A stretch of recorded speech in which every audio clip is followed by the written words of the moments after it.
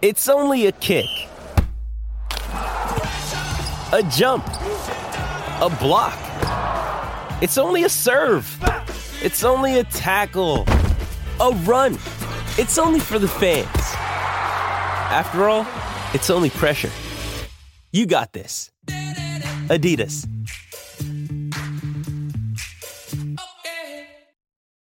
When you need mealtime inspiration, it's worth shopping Kroger, where you'll find over 30,000 mouth-watering choices that excite your inner foodie. And no matter what tasty choice you make, you'll enjoy our everyday low prices, plus extra ways to save, like digital coupons worth over $600 each week. You can also save up to $1 off per gallon at the pump with fuel points. More savings and more inspiring flavors make shopping Kroger worth it every time. Kroger, fresh for everyone. Fuel restrictions apply. Welcome to the Wolverine Confidential Podcast. I'm Andrew Kahn. I'm Ryan Zook. And I'm Aaron McMahon. We're joined by a special guest today to help us preview Michigan's football game against Penn State this weekend. We break down that matchup and later talk about the season opener for Michigan basketball. All that on Wolverine Confidential. All right, well, as I said, we're joined by a special guest today. It's Bob Flounders, Penn State football beat writer for our sister site, PennLive.com. Bob, thanks for coming on. Hey, it's my pleasure. We had Aaron on one of Penn Live's Penn State football podcasts. It was very informative and entertaining. He also managed to put up with Dave Jones for almost 25 minutes, and that might be a new record on the podcast for tolerance for Dave Jones. He hadn't mentioned that. He only said positive things about his Aaron knows what I'm talking about. Yes, he is laughing now. Well, but yeah, we thank you for returning the favor here. We'll get right into it. We're going to all fire a bunch of questions at you, but kind of the first one that I think is maybe the most important is how you think Penn State can handle Michigan's run game, because that's where it all starts for Michigan, is on the ground, and teams that can slow them there, force them to turn to something that's not exactly their strength, their preference. So yeah, how do you see that battle playing out? You know, it's been interesting watching Penn State's defense this year. They've been tremendous in the red zone. I mean, I think they've only given up like 10 red zone touchdowns. I forget how many possessions, but they've actually forced 12 empty possessions. They have given up yards, but they've been very good inside the 20. Now, as the season has gone on, they lost their best defensive tackle, PJ Mustipher, in the Iowa loss. He's out for the year. That's a really big blow. There's a guy that's going to be questionable at best, a defensive end by the name of Jesse Luketa. He didn't play last week against Maryland. So they're kind of running on fumes a little bit on their defensive line if Luketa can't play. And compounding that fact is that it's been weird, because when Illinois upset Penn State a couple of weeks ago in Penn State, they had a line with 7 offensive linemen and 2 tight ends. So they just had a quarterback and a running back. They didn't do it on every play, but they did it on a lot of them. And they ran for 357 yards, and they made it look easy at times. But since then, they played Ohio State and Maryland, and neither team has done that. They've just tried to play them kind of straight up on the offensive line. And I know, talking to Aaron, that extra offensive linemen, that's something that Michigan can do and will do. They feel good about it. So I'm not sure if Michigan decides to do that, given how good their running game is. I don't know if Penn State's going to be able to hold up. I'll be interested to see how Penn State defends that look, because I'm pretty sure it's coming and it's going to be a huge challenge. I was just going to say, guys, that kind of sounds familiar, but we're familiar with it and with Michigan. And with Blake Corum's status unclear, we don't know if he's going to play on Saturday. Hassan Haskins is probably going to get a bulk of the carries. He is their guy, their top running back between the tackles. He's the guy that they kind of depend on to get those extra yards in short field situations and eke out those short gains on the ground. So I certainly would expect Michigan to try some of that. To what degree remains to be seen. But, as you mentioned, there's a lot of tape out there in Penn State now. Michigan probably, realizes they can get away and do some of that stuff. Yeah. I suspect they're going to try some of it Saturday. Yeah, if Blake Corum isn't available, you would have to think that Penn State loads the box the majority of the time, because, without Blake Corum, you don't have that passing threat as much out of the backfield too. And with several other receivers kind of banged up, the Michigan's probably not going to try to move the ball through there very much. So I wouldn't be surprised to maybe bring down a few safeties if you're Penn State and try and stop that run and force Cade McNamara to throw the ball and beat you with his arm. Bob, what is the status of Sean Clifford? I know he's going to play. Is he 100%? What's his situation?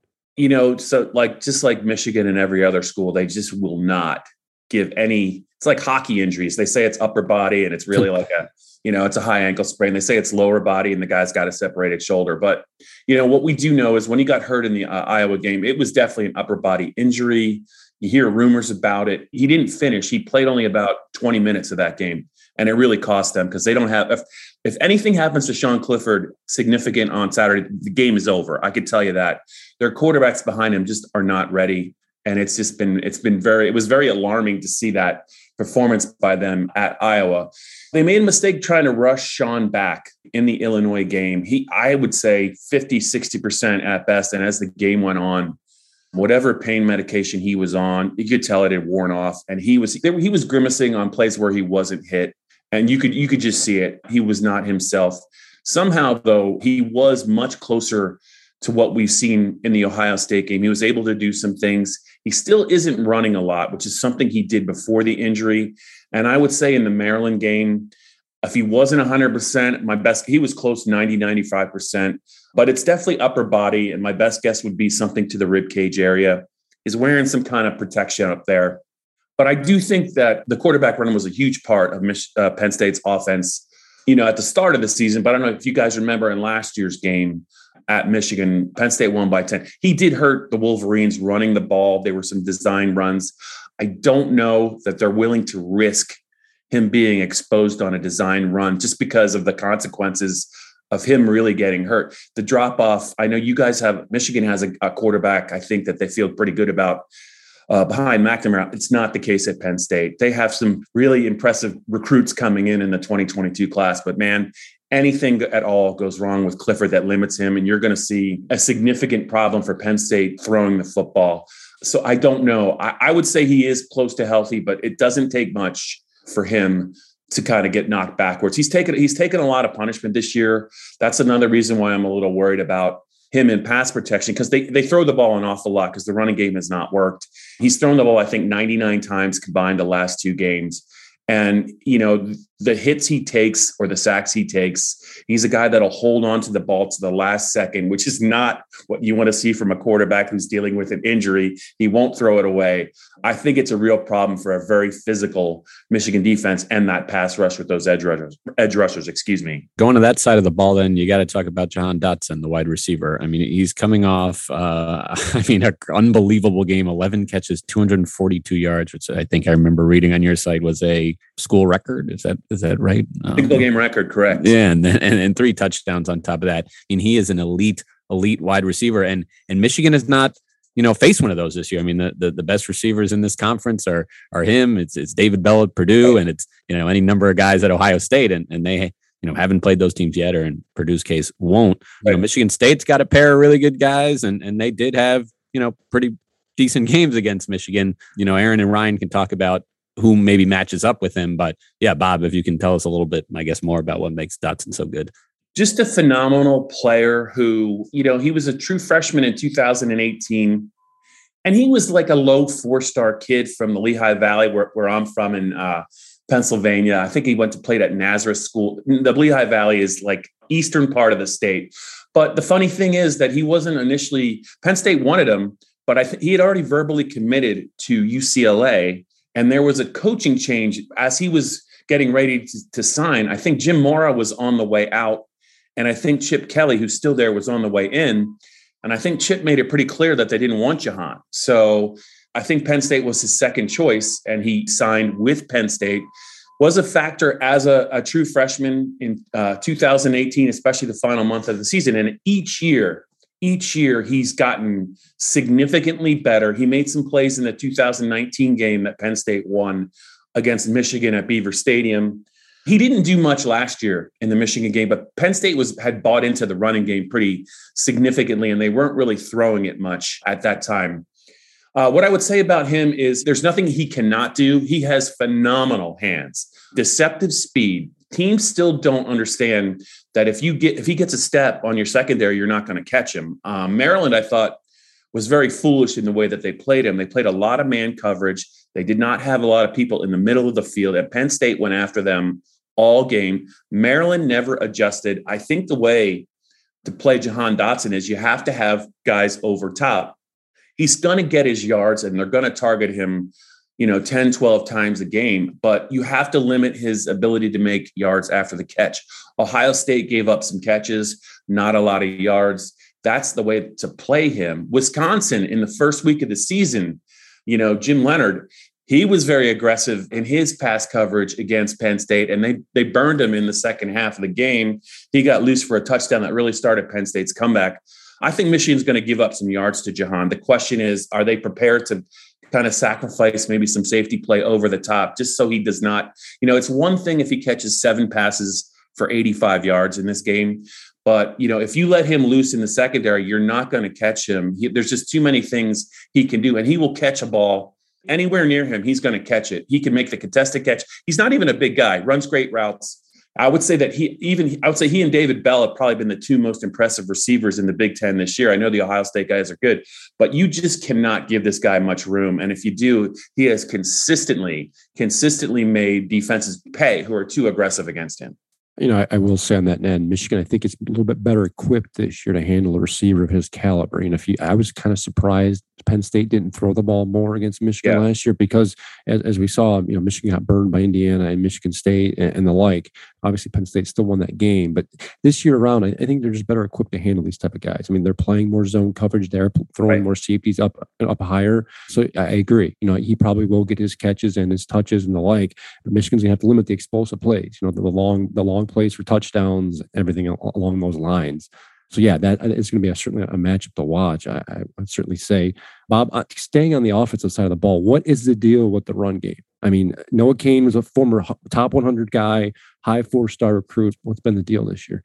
So at the beginning of the year, Ja'Juan Seider, the running backs coach, James Franklin, they're all talking about this is as talented as a running back room as maybe the 2019 group that Cain was a part of, Devin Ford was a part of. They had a 5-star who didn't pan out named Ricky Slade. They had Journey Brown, who was really good at the end of his 2019 year. His career got cut short due to a medical issue. He can't play anymore. But Noah Cain just has not looked like the Noah Cain that I remember when he was healthy as a true freshman. I still think their best runner by far is Kevon Lee inside. He had a real nice game at Michigan last year. A physical guy, can make people pay for trying to tackle him. He's almost 240 pounds, but they are determined to rotate backs. And I think it's a detriment. You're going to see Noah Cain, you're going to see Kevon Lee, you're going to see the Baylor transfer, John Lovett.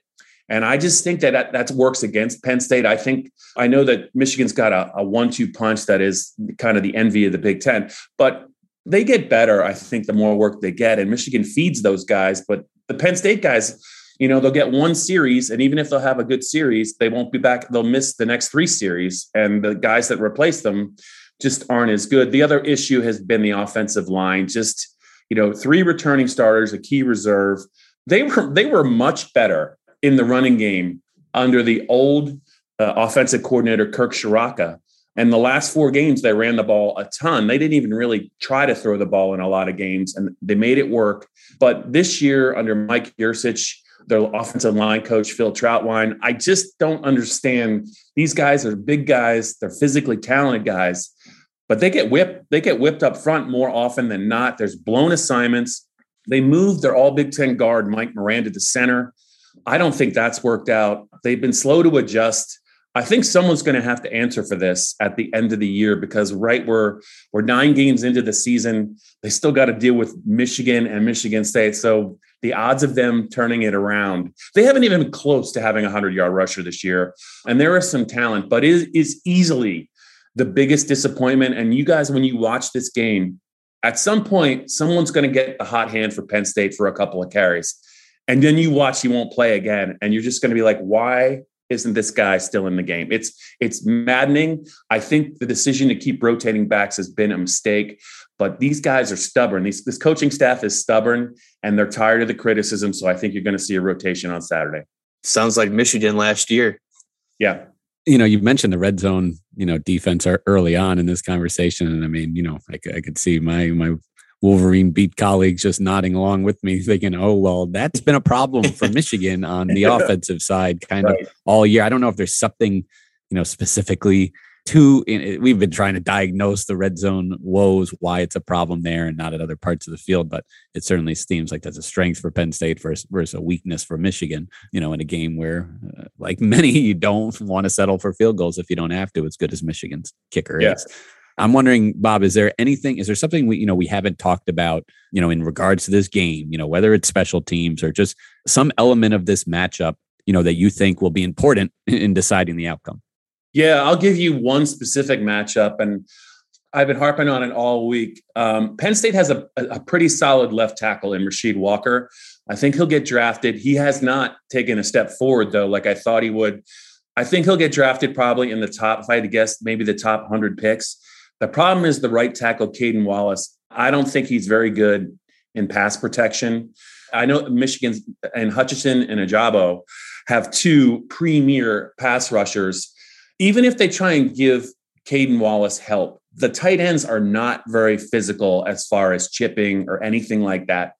I just think there's going to be a couple instances in this game, because Penn State's going to throw the ball a lot, where they're going to expose Caden Wallace, the right tackle, he's a subpar pass protector in my view. And he gave up a sack last week.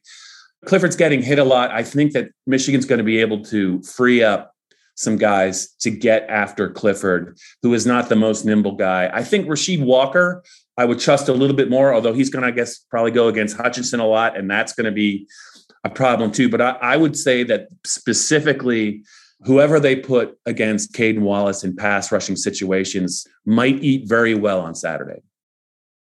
That is music to Michigan fans' ears. Oh, you watch. They're going to go after number 79. I guarantee they will. Yeah, I mean, if you're a Penn State fan and you're looking at maybe Michigan sack numbers and seeing they're kind of maybe towards the middle of the Big Ten, that definitely doesn't tell the whole story with Michigan. I mean, they're getting pressure so often. I mean, Hutchinson and Ojabo, both of them, but like this, just high motors that really they're relentless in their attack of quarterbacks and getting in the backfield, even if the statistics don't really show it so much. And what I had said earlier, you'll see it too. Clifford holds onto the ball way too long. It's one of the reasons why I think he got hurt, and he just is determined to make a play when there's not a play to be made. He won't throw the ball away. And so, when you talk about quarterback pressure, it's not so much the sacks though, it's the deflected passes. It's when you make him throw the ball someplace he doesn't want to throw it, or it's quarterback hits. They take their toll. He's taken way too many. And even if you only have 15 to 20 sacks through 9 games, that really doesn't tell the story of how effective I think your pass rush is. And I just think that you're going to see with Sean, he's a 5th-year senior. He's not going to change his ways. He's going to hang in there till the last second. And those pass rushers are going to get home at some point. Yeah, Bob, I know you and Aaron spoke about this on your guys' podcast, but yeah, based off what happened to Michigan and against Michigan State and their substitution problems, I mean, you would have to think that Penn State goes tempo more often than not against this Michigan defense too, to limit those substitutions that they like to do on defense and kind of just continue that momentum on a drive and kind of wear out the guys that Michigan does have on the field. Mike Yurcich he's their first-year offensive coordinator. He was at Texas last year, Ohio State for a year. He spent a bunch of time at Oklahoma State. He loves to use tempo. It does work for Penn State. They used it with success in the second half of the Wisconsin game, turned it around. They used it with success against Ohio State, and they used it with success in the Iowa game before Clifford went out of the game. It gives them some easy completions. It forces the defense to scramble. There's usually communication issues on the defensive end when they're going to go quick. It also kind of forces Clifford to make quicker decisions when they go quick. And I think that's beneficial as well. So when they get a first down, right, you're going to see them they're going to try and go quick.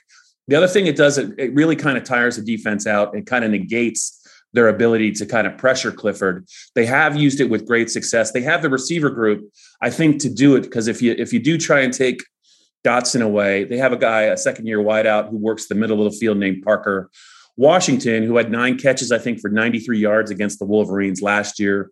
And they have another second-year receiver named Keandre Lambert-Smith, who can get behind a secondary pretty easily if you're focused on trying to limit Dotson and Washington. So they do have the pieces to go quick. They're going to try and go quick. And I'll be curious to see.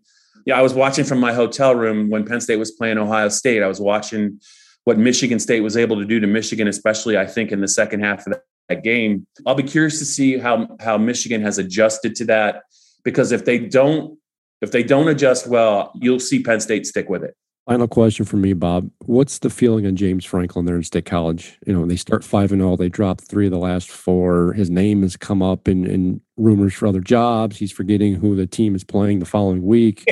What's going on with James Franklin there? Yeah, he's in his 8th year. I think he got to Penn State a year before Harbaugh got to Michigan. 8 years is a long time to stay anywhere in this job anymore.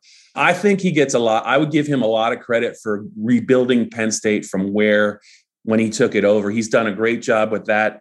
They kind of snuck up on everybody in 2016. Michigan thrashed them. In 2016, they recovered, won the Big Ten title. That was a big feather in his cap. But the problem at Penn State is kind of like the problem that most teams in the Big Ten East are dealing with. It's how do you combat Ohio State and the recruiting, right? Because Ohio State is just stacking 5-star players at every position. Their quarterback depth chart now, I think, has 3 5-stars on it. And Stroud, the kid from Texas, the kid from Pennsylvania, who's a 5-star, Penn State they don't even have a backup quarterback they trust. So one of the things that's I think really hurt James Franklin is in 2017 and 2018, the years after they beat Ohio State, they had them beat in both those games, double-digit leads in the fourth quarter. They could not hold on to the leads. Ohio State rallied to beat them at the finish.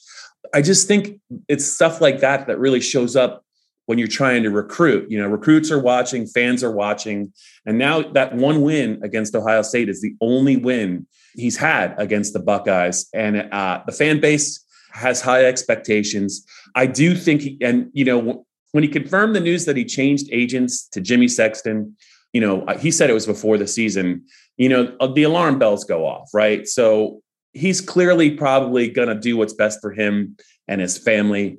8 years is a long time. I'm not sure if he'll get the USC job or he'll interview for the USC job, but I think he is open to any and all kind of job offers because A, it doesn't hurt him to interview. B, he can use it as leverage to get more stuff from Penn State's administration in terms of facility upgrades. They're trying to do that for him.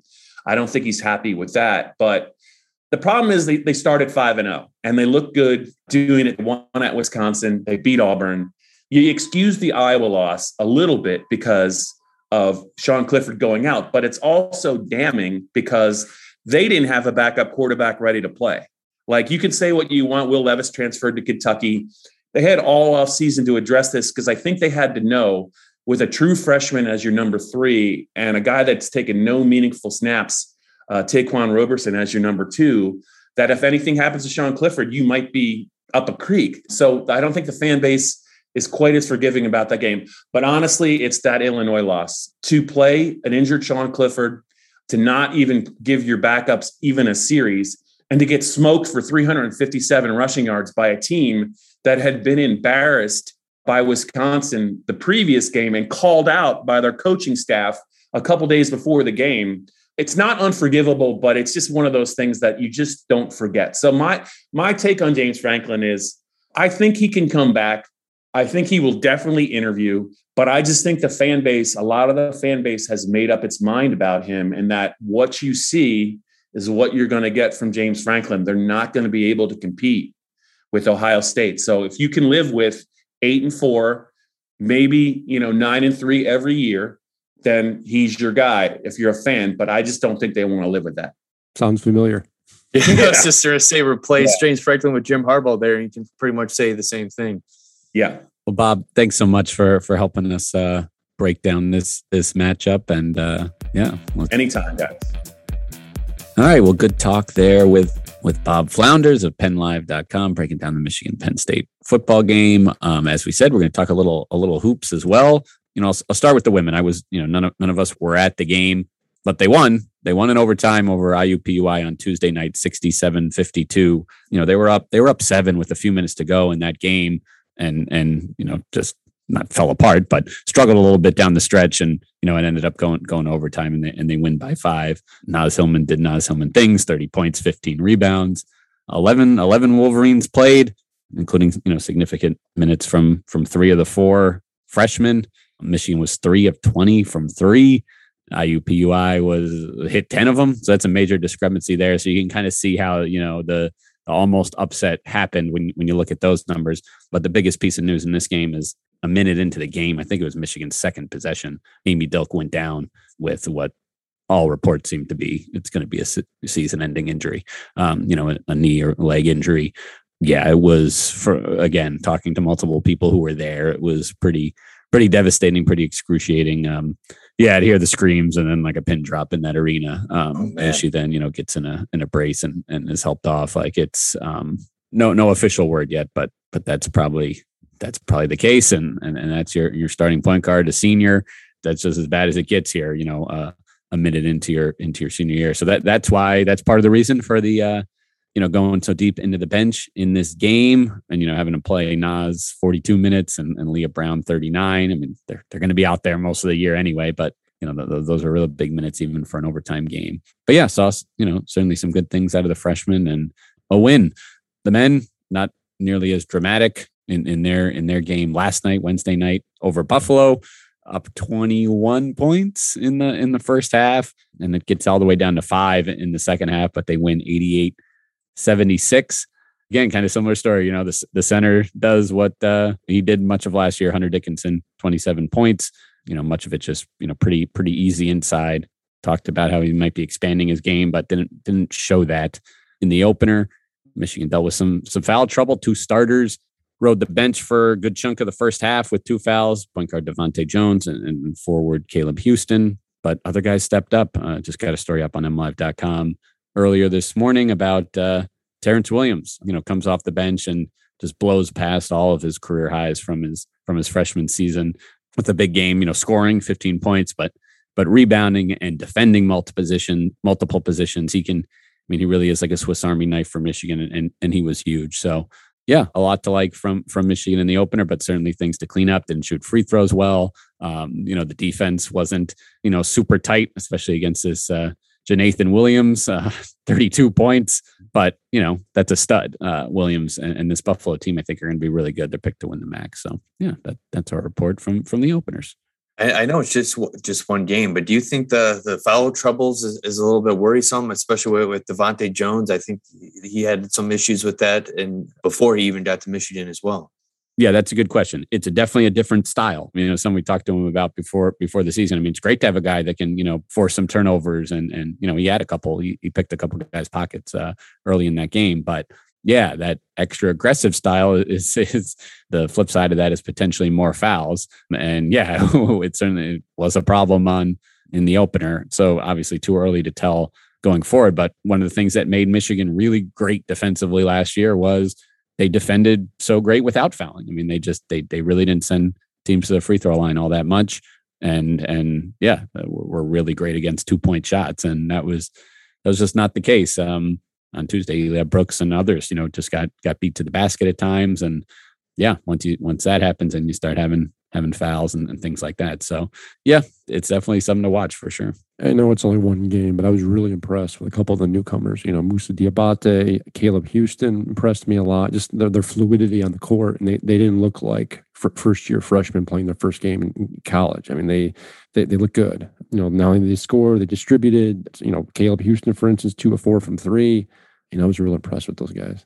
Yeah, he's billed as this great shooter, but he really is an all-around player, Houston, and you saw it with some nice passes and some rebounds, and he's just a smart player. And Diabate, you can just tell he's going to be, a fan favorite. And Williams was talking about he was hearing the Moose, chant at Chrysler, and yeah, he just comes in with so much energy, and again made some nice plays because he had some ups and downs in the exhibition with some turnovers and things like that. But, he had 3 assists and they were all the 3-pointers. He found guys, open on the outside and hit them. He just runs the floor so hard in transition and is so athletic and 6'11" that, his ability to play with Hunter Dickinson too is huge because there's not going to be a ton of minutes at that center spot. But, if you can fill in there and then also get on the floor with Dickinson, that's big time for Michigan. So yeah, they were key in that first run that Michigan had to start to build some separation. They were the 2 scorers as part of a 9-0 run. So yeah, I thought they were very good as well. And you got a glimpse of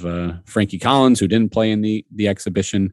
As I said, I thought he'd be good to go in this one, and he was. He filled in at point guard. When Jones was in foul trouble, and Juwan Howard said, he kept the team organized. I mean, he didn't try to do too much, and just kind of ran the offense. So this was a tough opponent. It's now a drop down in competition.